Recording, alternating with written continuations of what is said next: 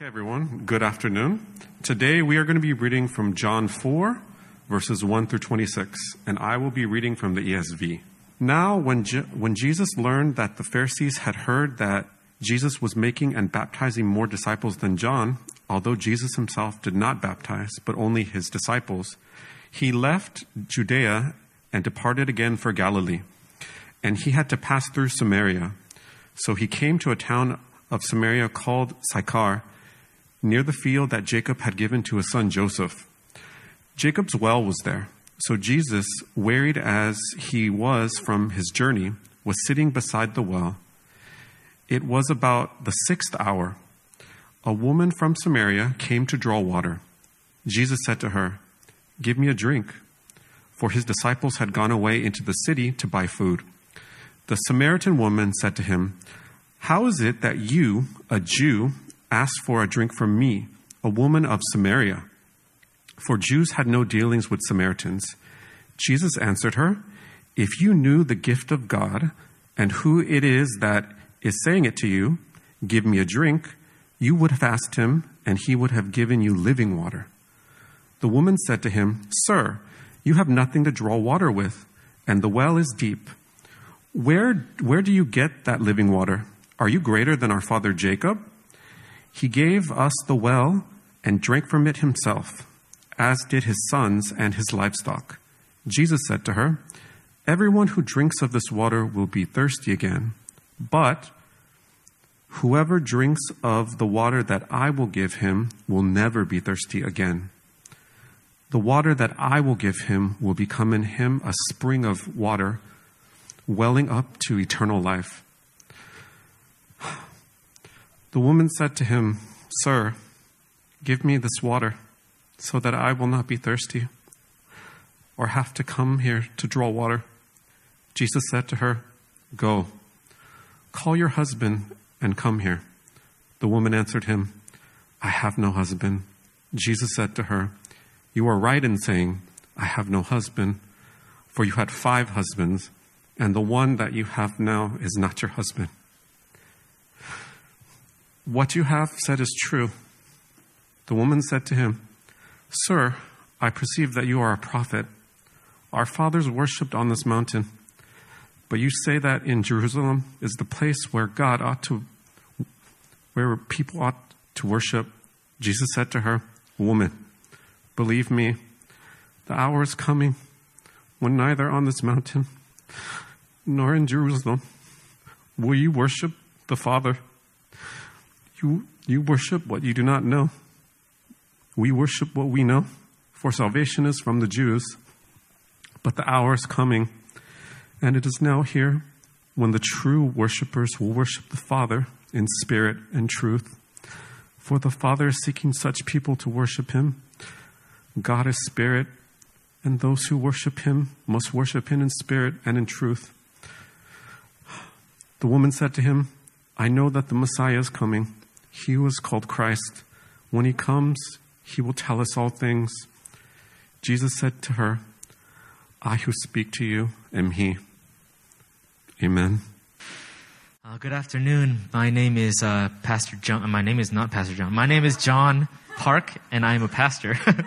I got into this habit of saying things like that, but I want to welcome you guys. And Pastor Susie last week kicked us off on a sermon series titled Conversations with Jesus. Conversations with Jesus. How many of you guys love having deep conversations? Raise your hand. Right? I love having deep conversations. I love learning and seeking out the revelations and the lessons within these conversations. And I love this sermon series. I feel like this sermon series can go on for many, many months. I don't know how many we're actually going to have, but today's the second one. Last week, Pastor Susie talked about the conversation between Jesus and the woman with the issue of blood. And it was such a powerful sermon.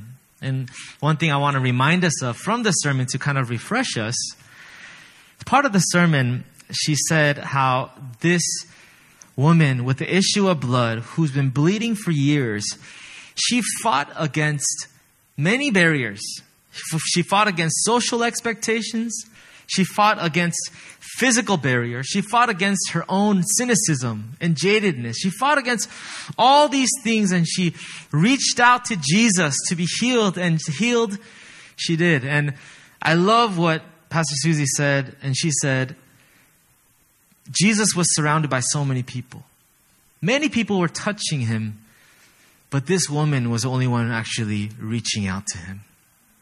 And that was such a powerful imagery, challenging us, brothers and sisters, that we can be around Jesus. But she was exhorting us to reach out in faith. And so there was a lot that came out of that conversation. Today, we're going to read, as Brother David shared today, we're going to lean into and glean a lot from this conversation that Jesus has with the Samaritan woman. And man, John chapter 4, such a rich conversation here. There's so much in here. Did you know actually that this conversation was the longest recorded conversation that Jesus had recorded in the Bible? This is the longest conversation that Jesus had that's recorded in the Bible. And I'm sure there are longer conversations that were not recorded in the Bible, surely, right? Which means there's so much here. And if there's anything I would like us to catch in this conversation, the main point here, I just want to share it from the beginning. It's this. It's that the gospel, the power of the gospel, not only saves us, but the power of the gospel also transforms us today. The gospel not only saves us for our eternal destiny, but the gospel, day in and day out, has its impact today. The gospel is transforming lives today. And yes, the gospel changes us. Today, I'd like to share 5 points that I notice in this passage. Let's get right to it.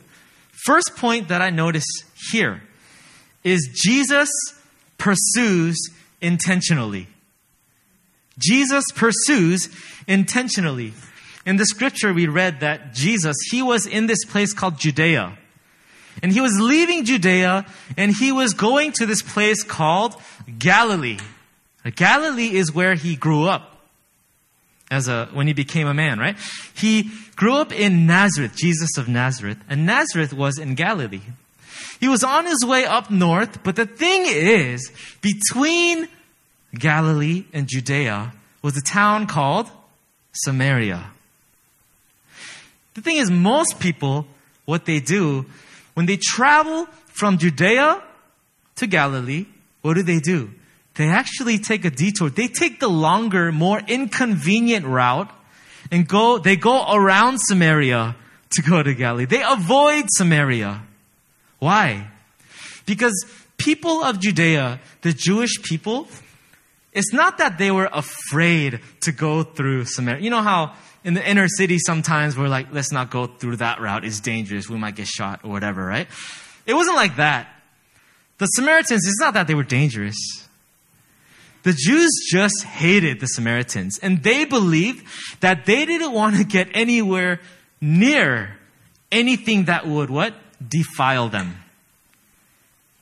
How wicked is that? Like, how can you look at another human being and think to yourself, I don't want to get near those kind of people because I'm going to get dirty. But you got to understand the Jews. The Jews, they were so meticulous.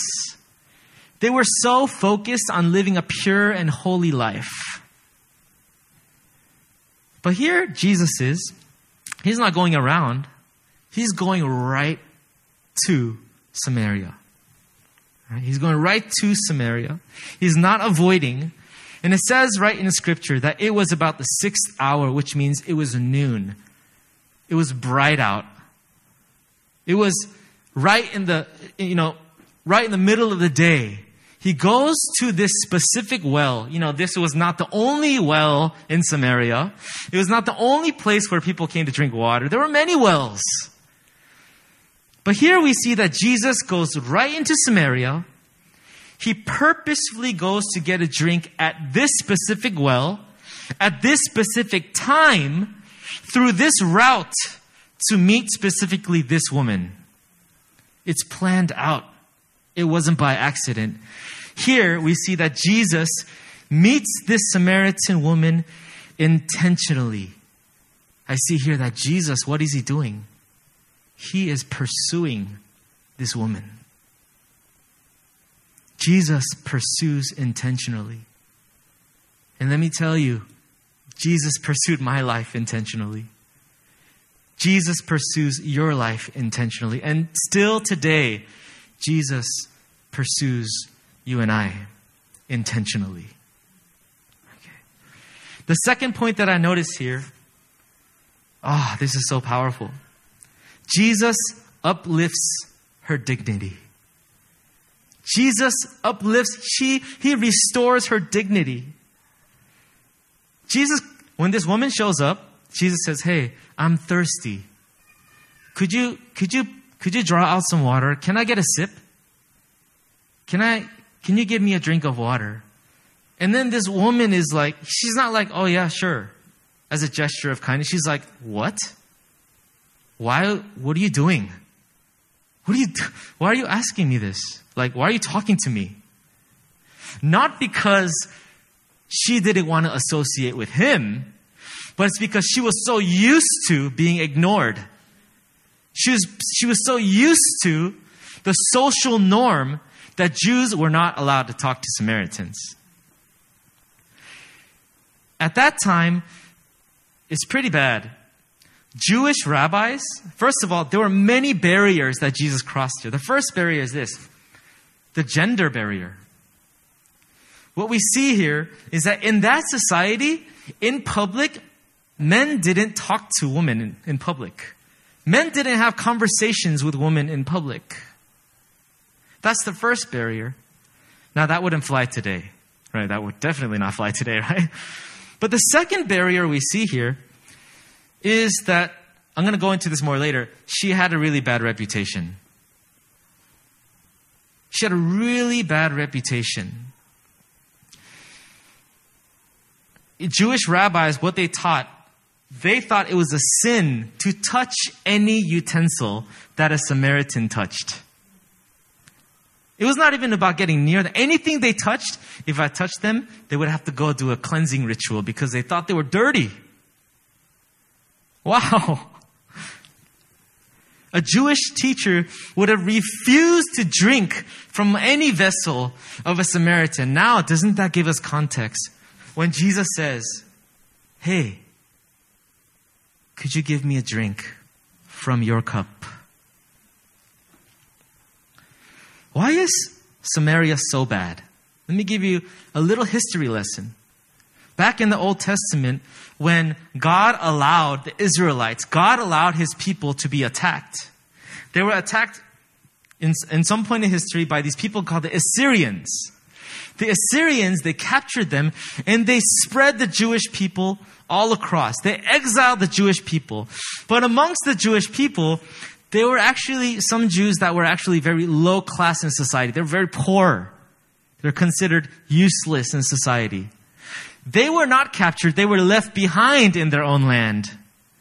But as the Assyrian people came into the land, they would intermarry with these Assyrians. They were intermarry with people of different culture. And what would happen is the Samaritans were formed. They were people of mixture. They were considered half-breeds and low-class citizens. There was so much mixture of religion. They took a little bit of the Jewish belief. They took a little bit of the Assyrian belief. They took a little bit of the Babylonian belief. In a Jew's perspective, they were known to be a cult. They were known to be, they're like the Shincheonji of, in their perspective, all right? Now, it was so bad that scholars say that the Jews actually hoped that the Samaritans would never have a chance, that they would never have a chance to meet them in the resurrection. It was that bad. How can you look at another human being and think, I hope I don't see them in the resurrection? Wow. And here Jesus is. That's just that one small statement. Give me a drink. And that act of being there spoke volumes to this woman. She was so used to being ignored. She was so used to be, looked down upon. She was so used to this social norm that she was an outcast. She was dirty. She was not worthy of being talked to. What happened here? The mere act of Jesus asking for a drink definitely caught her off guard. She was so surprised. This was unexpected. This was unexpected. In my life, some of you guys know my story, but I just want to share it one more time for those who have not heard. There was a time in my life in high school, where I was actually a very evil boy. Literally an evil, wicked boy. And I would live in such a way that it's not that I wanted to avoid my parents when I did bad things. I wanted them to find out. I was at a place in my life where I had friends in middle school, but because of my parents, we moved to another state in America. So I started hating them for that. And I made it a goal of mine where I didn't care if they caught me doing anything. So long story short, I made new friends. I got mixed up with the wrong crowd. And I started doing drugs. I started, smoking, drinking, all of the above at the age of 15. And at this time, I remember I would walk home and I would go home high. My eyes are bloodshot red. And then I said, "Hi, Mom." She would collapse to the floor and she would just start weeping. This is my son? But the thing is, my heart was so cold, I didn't even care. I remember this other instance where, I found a new family. The family that supplies me money, family that gives me the drugs to sell and all that. I was like, you know what? I don't want to live at home anymore. So I told my dad this specific incident where in front of our house, I looked at him and said, "Dad, I'm no longer going to live with you anymore. I'm going to go live with my other family. So goodbye." So I started walking away and he grabbed my shirt and he wouldn't let go. So I took off my shirt, right? And then I ran away. I literally ran away. I looked behind me. My dad was right behind me, running after me. And I was like, oh crap. I just kept running. And then I heard him scream. And I looked behind me. He had tripped and fell. And his head had hit some stony path. And he was lying there bleeding. But my heart was so hard, I said, "Good." And I ran away. That was my heart. That was my relationship with my family. And there came a day when the police caught me and my friends, at a big fight. They found drugs on us. They found all this stuff on us. And I ended up, I thought we would go to the police station. They would call my parents and that they would pick me up, because it's not the first time that, they would, pick me up from the police station. I get caught shoplifting. I wasn't good at it. So they would pick me up from the station all the time. But this time I was like, okay, they'll probably tell my parents to pick me up. But I didn't know that they took me to somewhere. They gave me a red jumpsuit and I ended up in juvie, in juvenile detention center. And long story short, I stayed there. I had to stay there for about 2 months. I was 15 years old. And this is what happened. I went in on a Friday. It was in December. And visitation times are only Sundays, once a week, for only 30 minutes. And I was in there. I couldn't believe I was in there. I would watch TV shows like, the show Cops and stuff like that. Like, I was like, oh, I guess I am that guy now, right? I was in there. Sunday came around, and I thought to myself, man, I don't want to see my parents. I hope they don't visit me. I don't want to see them. And then Sunday came around. I was in my cell, and the intercom, they said, "Hey, Mr. John Park, your mother and father are here to see you. Please get ready at the doorstep. And I was like, dang it, I have to face them. So I went out, I sat in front of them, and you know what I was thinking? I was not remorseful at all. In my mind, I was thinking, let's just get this over with. 잔소리 하세요. Like, do what you need to say. You know, scold me, disown me, whatever. Say all these things. And I was just kind of just expecting that. And I was just like, hurry up, hurry up, hurry up. I didn't even look at him in the face. My mom couldn't even talk. She was just weeping. Come on, 30 minutes, hurry up, hurry up. And all of a sudden, my dad started talking. And my dad started to say all these things. He said, John, 괜찮아? Are you okay? John, do you need anything? Are we allowed to give you stuff? Is it cold in there? John, are you hurt? This whole time, I'm not saying anything. And then he's saying all these things like, John, I just want to let you know that you're still our son. We love you so much. And we're just glad that you didn't get hurt and that you're okay. And then right before they left, my dad asked me one question. He said, John, after you finish your time here, when you come home, what do you want to eat the most? And then they left. And I sat there. I went back to my cell. And you know how I felt? I felt confused and I felt angry. I felt confused and angry because why? I was so not expecting that. I expected my dad to disown me right there. After what I had done to him. After I had run away, after he hit his head on the rock. I thought he was going to scold me. I thought he wouldn't want anything to do with me. And then here he is saying stuff like, what do you want to eat when you come home? I hope you're doing okay. I sat there in my cell and I started having these dreams about these images of my mother crying and my father bleeding on the ground. I started thinking and I started having these nightmares, and all of a sudden, one of these nights, I started having dreams about Jesus bleeding on the cross. And I felt like at that moment, Jesus was trying to reach out to me. It's as if Jesus was saying, I'm trying to show you who I am through your Father. You know, I share this story because I totally did not expect my dad to treat me like that. That's when I received Christ as my Lord and Savior. That's when I started to believe what I learned in Sunday school. Because my father had reached out to me like that. My story is something I was reminded of when I read this passage. How does this woman feel right now? How does this woman feel right now? Point number 3, Jesus offers a new perspective. So the first was Jesus pursued her intentionally.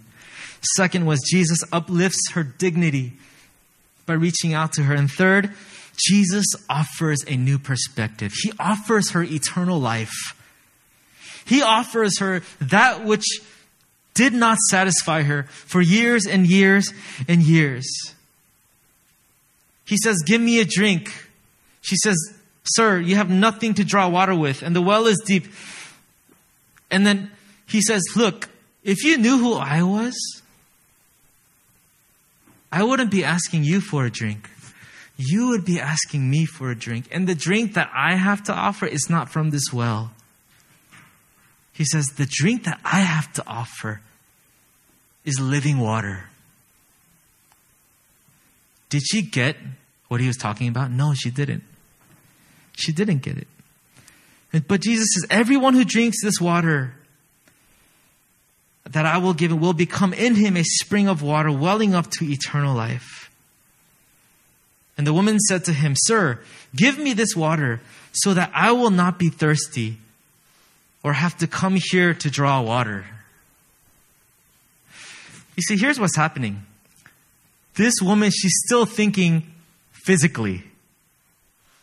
She's thinking physically. She's thinking, okay, this living water you're talking about, Can I get some of that? Give me some of that. But Jesus, is he talking about physical water? Some magical water to make all her problems go away? No. Jesus is speaking spiritually. He's giving her a different perspective here. She is focused on what will bring satisfaction physically. Christ speaks of what will bring satisfaction spiritually. Brothers and sisters, I'd like us to examine our relationship with Christ.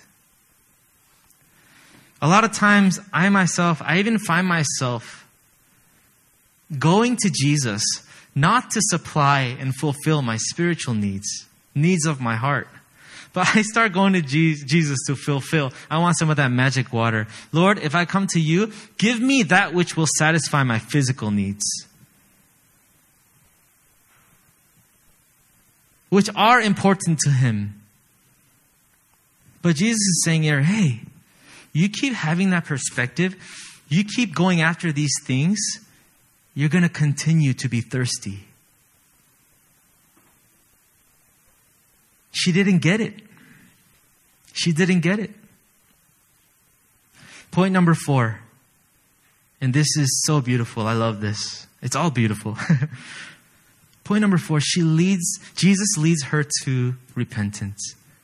Jesus leads her through repentance. And it's not, hey, repent, like directly like that. Let me show you how he does this. You see, the conversation could have ended right there, right? The conversation could have been like, hey, take this living water, take this salvation, take this eternal water. And she could have been life transformed right there and be like, I received this. Thank you for giving me eternal life. And then the conversation ends right there and she walks away. But Jesus is not done here. And this is really important, guys. He exposes her sin. He says, go, call your husband and bring him here. And she's like, I ain't got no husband. He's like, gotcha. You got 5 actually. And the one you're with right now, he's not your husband right now. And she's like, oh, crap. He exposes her sin. He exposes her 5 husbands. Think about it. Even having modern day today, even if someone has had 5 husbands today or 5 wives, right?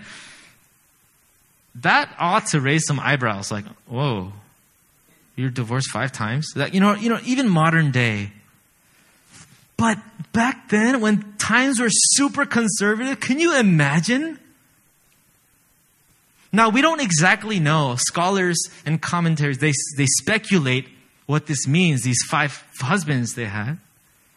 It could be that all 5 husbands had tragically passed away, one by one. But even if that were true, she would be considered cursed in that community. It could be that she was just immoral. It could be that she was married to this man, and then infidelity came into the picture. It could be that she cheated on him, so he had a right to divorce her, husband after husband after husband. It could be that. If that were true, can you imagine her reputation in the community?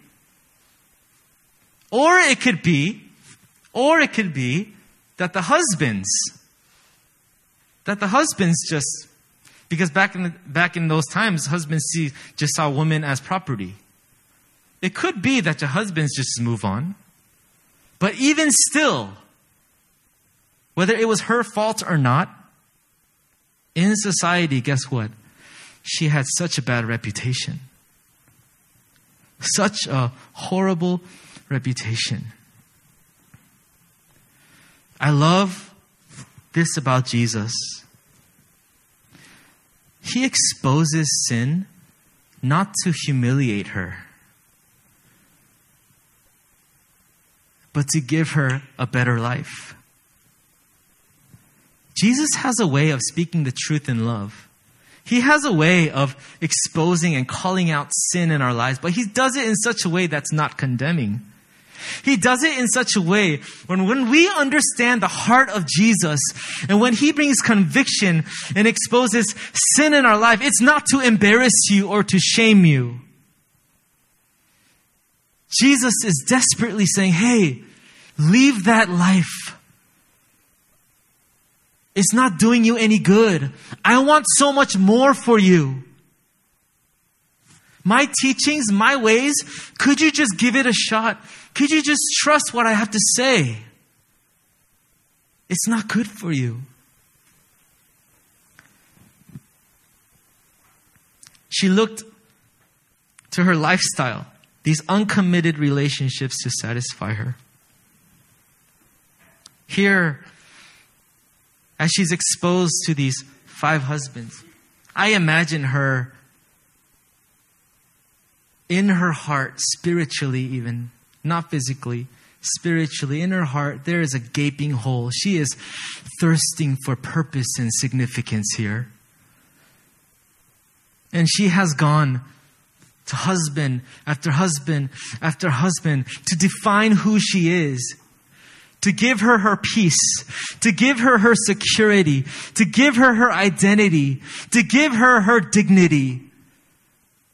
But every husband that she goes to, she's let down again and again and again. This is why Jesus travels straight to Samaria, meets her at this well, because in his heart, he desires to give her a dignity that nothing can ever fulfill in her heart. Nothing.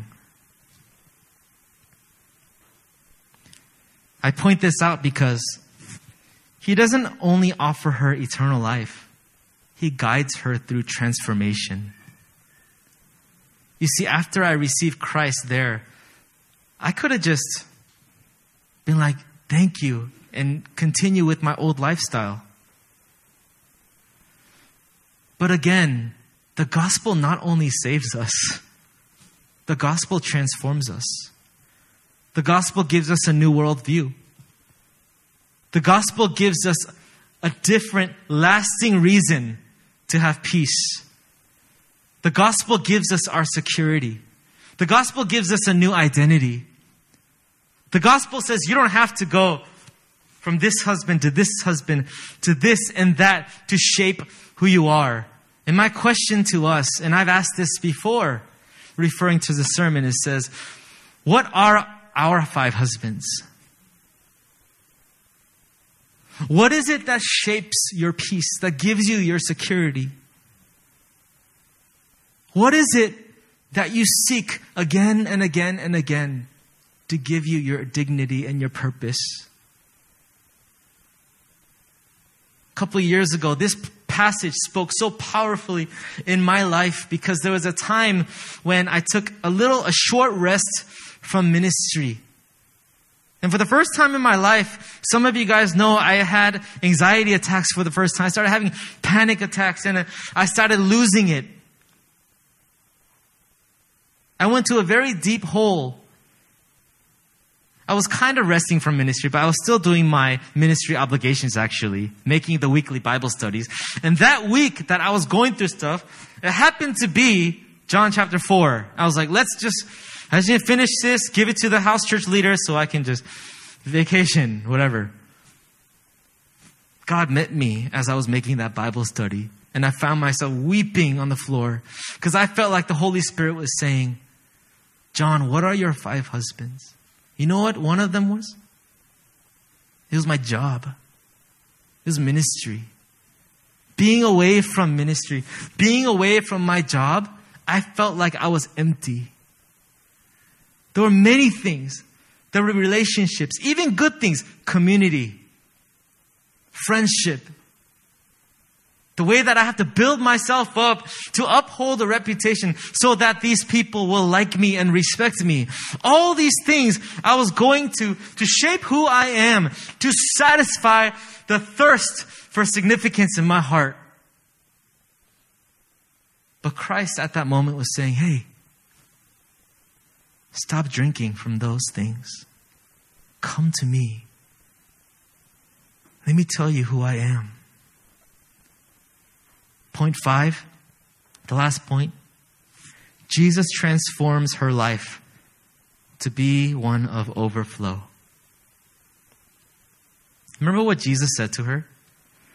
He says, not only will I give you this living water, this eternal life, but I will make you into a well as well.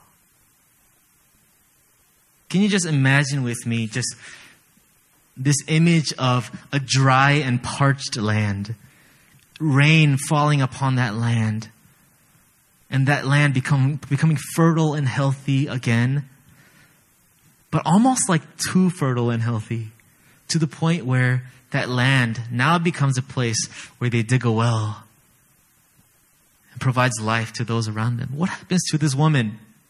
What happened to her? David didn't read this part for us because it was getting a bit long and I left it out on purpose. But let me tell you what happens after he drinks and has this gospel encounter with Jesus. It says that she leaves her water jug behind. She leaves her water jug behind and she runs off into her hometown and says, this man, he read my mail. He told me everything I've ever done. I'm not ashamed of it anymore. What does she begin to do? She begins to testify of this eternal water that she's been drinking from.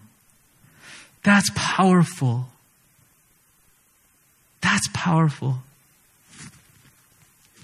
You know what Christ wants to do in our lives? He not only wants to satisfy your soul, He wants you to share your story and to become a well to those around us who need this gospel, who need this hope. We are saturated in a society, so many voices, so many influences to try to shape who we are. These people need to know. The people contemplating suicide need to know.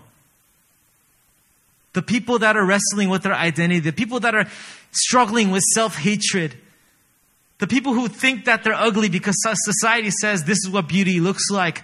These people need to know there is a different source that you can go to. You can get your peace. You can get your security.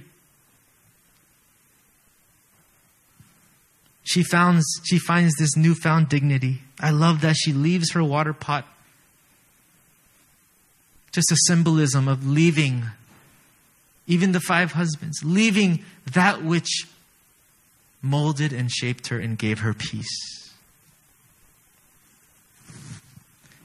Brothers and sisters, it's the good things. Marriage, a good marriage, will not satisfy us. Relationships will not satisfy us. Success in your job, in my case ministry, will not satisfy us. How others see you will not satisfy us. But Christ will satisfy you. Christ will satisfy you.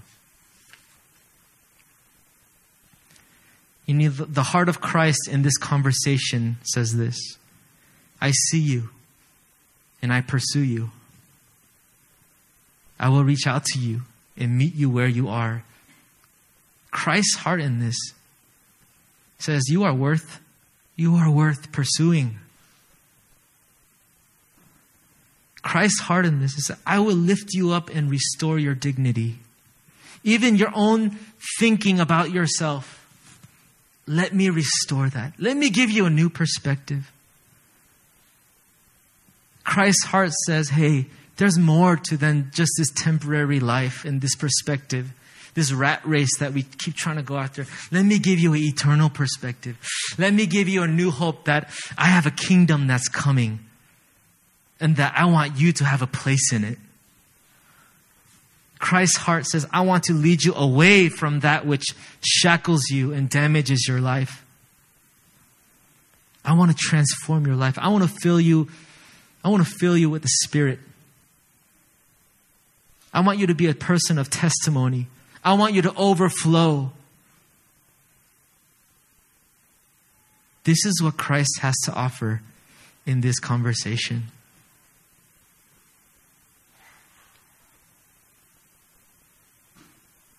Can I ask Yoon to come? I want to take some time to do ministry. Yeah. When I was reading this passage, I had to actually spend some time. It doesn't come automatically. It really doesn't come automatically. What are the 5 husbands in my life? What are the identities? What is the status that I have been longing for and pursuing after? What will actually bring me joy?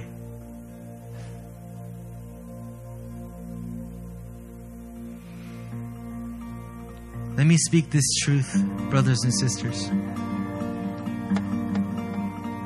You are beloved. You are a son and daughter of the Most High. You are so loved. You are worth pursuing. Your past does not define you. What you have done already does not define you. You are a child of God. You are a new creation. You are covered by the blood of Jesus. The righteousness of Christ covers you. You are a citizen of heaven. You are fearfully and wonderfully made. You bear the image of God. Jesus has so much to say about you.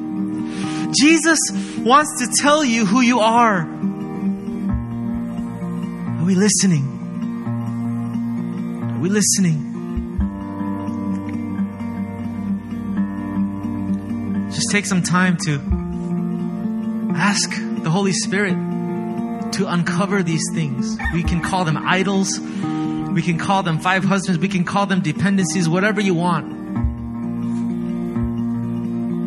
But ask the Holy Spirit to expose these things in our lives. And trust me when I say this. When He exposes these things, He's not trying to shame you. When He exposes these things, He's not trying to humiliate you and tell you how wicked and how bad you are. He wants to show you a way out.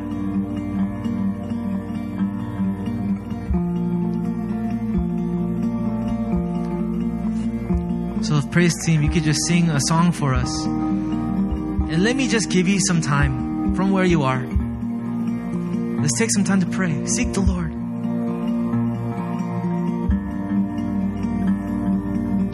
Yes, Holy Spirit, would you come and help us?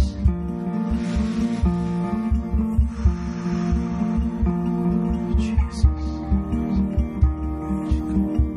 Satisfy our souls.